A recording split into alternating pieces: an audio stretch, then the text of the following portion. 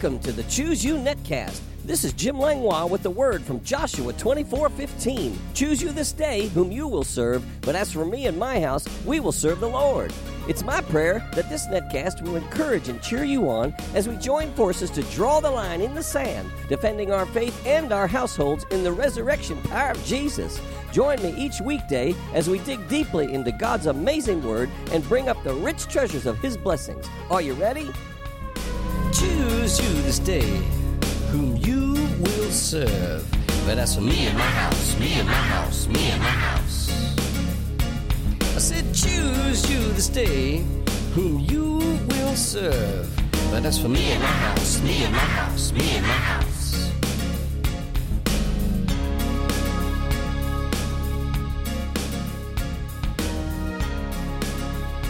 Good morning, NetWorld, and thank you for tuning in. We're continuing in our series titled The Family Bible Revolution, an end-time message for His generational blessing. And we left off yesterday talking about the family who eats together and the family who prays together. And now today we're going to start with the family who fears together, because the family that does these things will be staying together. Remember, in Acts 2:42 it says, "And they continued steadfastly in the apostles' doctrine and fellowship, in the breaking of bread, and in prayers." And then in Acts 2:43 it says, "Then fear came upon every soul, and many signs and wonders were done through the apostles." Think of it. Fear came upon every soul, and it brought signs and wonders. That's interesting. Let's look at the results of continuing steadfastly in the apostles' doctrine and fellowship, in the breaking of bread and prayers. Acts 2:46 through 47. "So continuing daily with one accord in the temple, and breaking bread from house to house, they ate their food with gladness and simplicity of heart, praising God and having favor with all the people. And the Lord added to the church daily those who were being saved." What were the signs we're seeing? Godly fear, wonders and signs, gladness, simplicity of heart, praising God, favor, evangelism, and church growth. And then we know now, fear came upon every soul, not terror, but a godly fear, a holy fear, respect and awe and a reverence toward God because of what was happening. What are wonders? There's something strange causing the beholder to marvel, and it's always in the plural. What are signs? They're works of supernatural origin. They're works of a supernatural origin and character, such as could not be produced by natural agents and means. They're mighty works. They're miracles.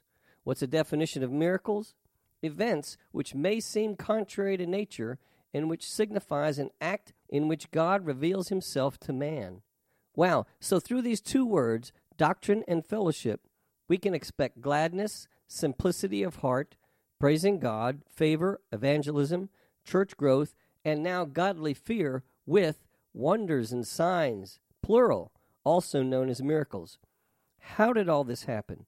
It happened through the foundations of doctrine and fellowship while breaking bread and praying, with manifested miracles through the apostles.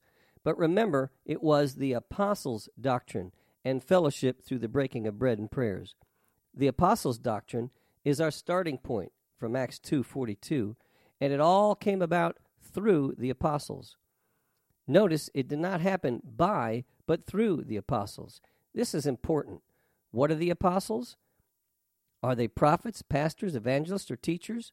The Amplified Version translates them as special messengers. Acts 2:43 in the Amplified Version says, "And a sense of awe, reverential fear came upon every soul, and many wonders and signs were performed through the apostles, the special messengers." I'm a pastor. However, I pioneered my church name, the Master's House in Ashland, Virginia. Does that make me an apostle? As a pastor, I am a special messenger. I do teach, and I do evangelism, so what am I? However you look at it, special messenger seems to be the most fitting description. The New Testament was not yet written, yet the apostles' doctrine was well established. These special messengers were producing much fruit. I believe Proverbs 29:18 describes these special messengers very well. It says, "Where there is no revelation, the people cast off restraint, but happy is he who keeps the law." The English Standard Version gives an excellent translation to the word revelation. It says, where there is no prophetic vision, the people cast off restraint, but blessed is he who keeps the law. Prophetic vision, what is that? The New American Commentary concerning Proverbs 29:18 says, verse 18 is remarkable for being a wisdom verse that alludes to both the prophetic movement and the law. The word for revelation is commonly associated with the vision of the prophets and stands for the importance of prophetic exhortation to the community here. The second half of verse 18, however, pronounces a blessing on whoever keeps the law. The teachers of wisdom did not oppose either prophecy or the law. Social harmony and restraint cannot be achieved without the exhortations of the prophets and the teaching of the law. Prophetic vision and the law together? Yes, we're redeemed from the curse of the law. However, the blessing of the law is still our tutor. The law brings death to the sinner, but at the same time brings life to the redeemed. There is something we can learn here. Proverbs 29:18 in the Amplified Version says, where there is no vision, no redemptive revelation of God, the people perish.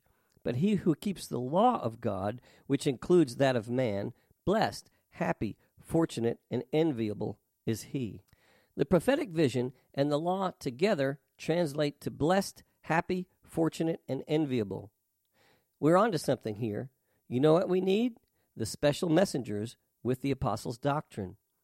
Acts 2:43 in the Amplified, and a sense of awe, reverential fear came upon every soul, and many wonders and signs were performed through the apostles, the special messengers. The apostles' doctrine, prophetic vision, fear, the law, social harmony, and restraint. Oh my.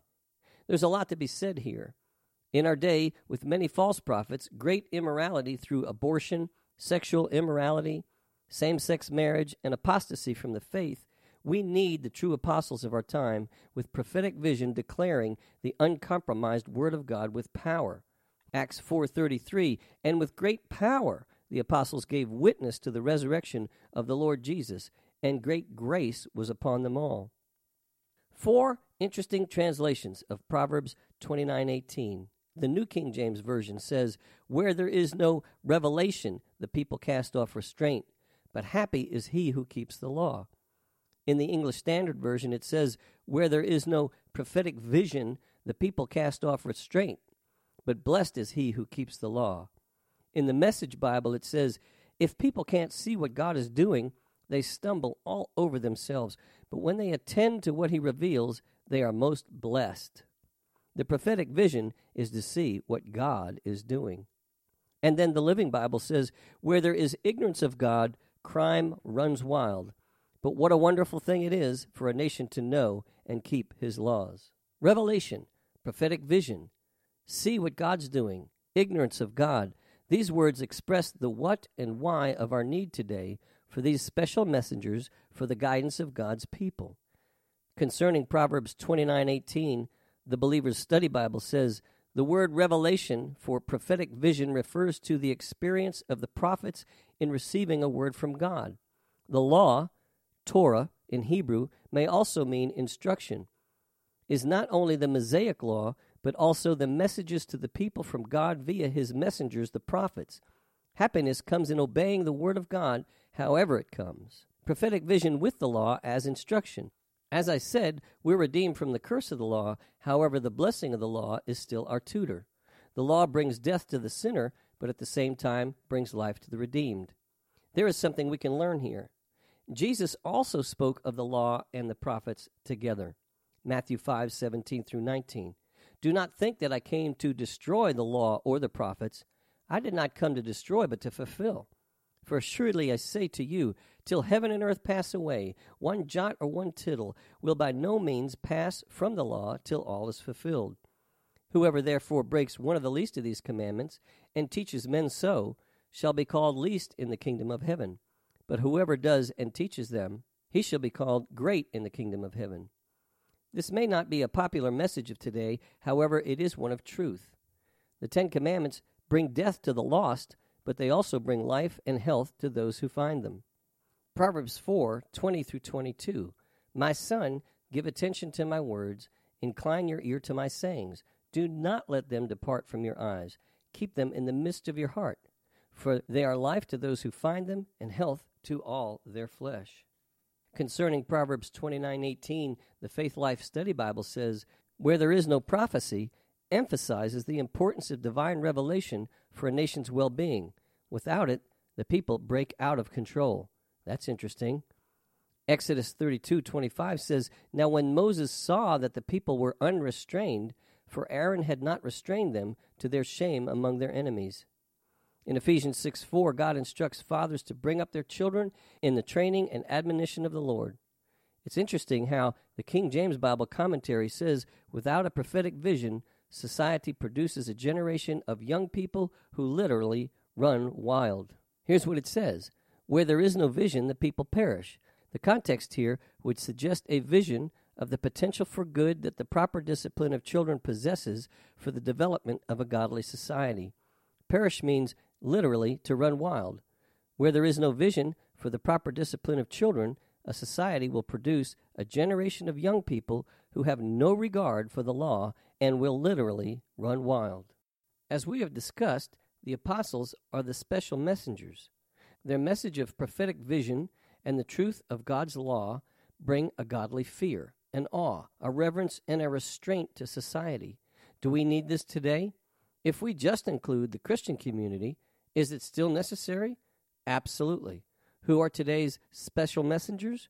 They are the apostles, prophets, evangelists, pastors, and teachers who will not compromise the Word of God.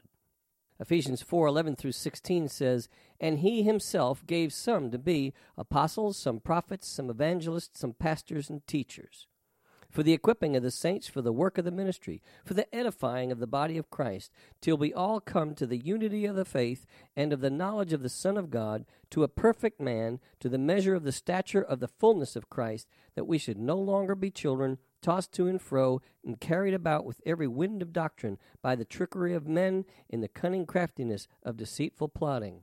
But, speaking the truth in love, may grow up in all things into him who is the head, Christ, from whom the whole body, joined and knit together by what every joint supplies, according to the effective working by which every part does its share, causes growth of the body for the edifying of itself in love. These are the ministry gifts God gave the church. It is important every ministry gift to the body has prophetic vision and revelation of what God is doing, so his people will know what they should be doing, including what they should not be doing. Once again, our time is up. I look forward to being with you tomorrow, so tune in at the same time, at the same place, as we continue in establishing the Family Bible Revolution, an end-time message for his generational blessing. I call you blessed. You have been listening to the Choose You Netcast with Jim Langlois. If you have enjoyed this program, you can find out more about Jim Langlois Ministries on the Master's House website at tmhnow.org. That's tmhnow.org. On the Media tab, you can listen to many more messages, subscribe to my daily devotional emails, and follow the link to my blog site. If you'd like to write me or become a financial partner with this ministry, my address is The Master's House, Post Office Box 1568, Mechanicsville, Virginia, 23116. That's The Master's House, Post Office Box 1568, Mechanicsville, Virginia, 23116. Online donations can also be made at tmhnow.org, and my email address is pastorjim@tmhnow.org. This is Jim Langlois saying be blessed, you and your whole household. Until next time. Choose you this day, but that's for me and my house, me and my house, me and my house.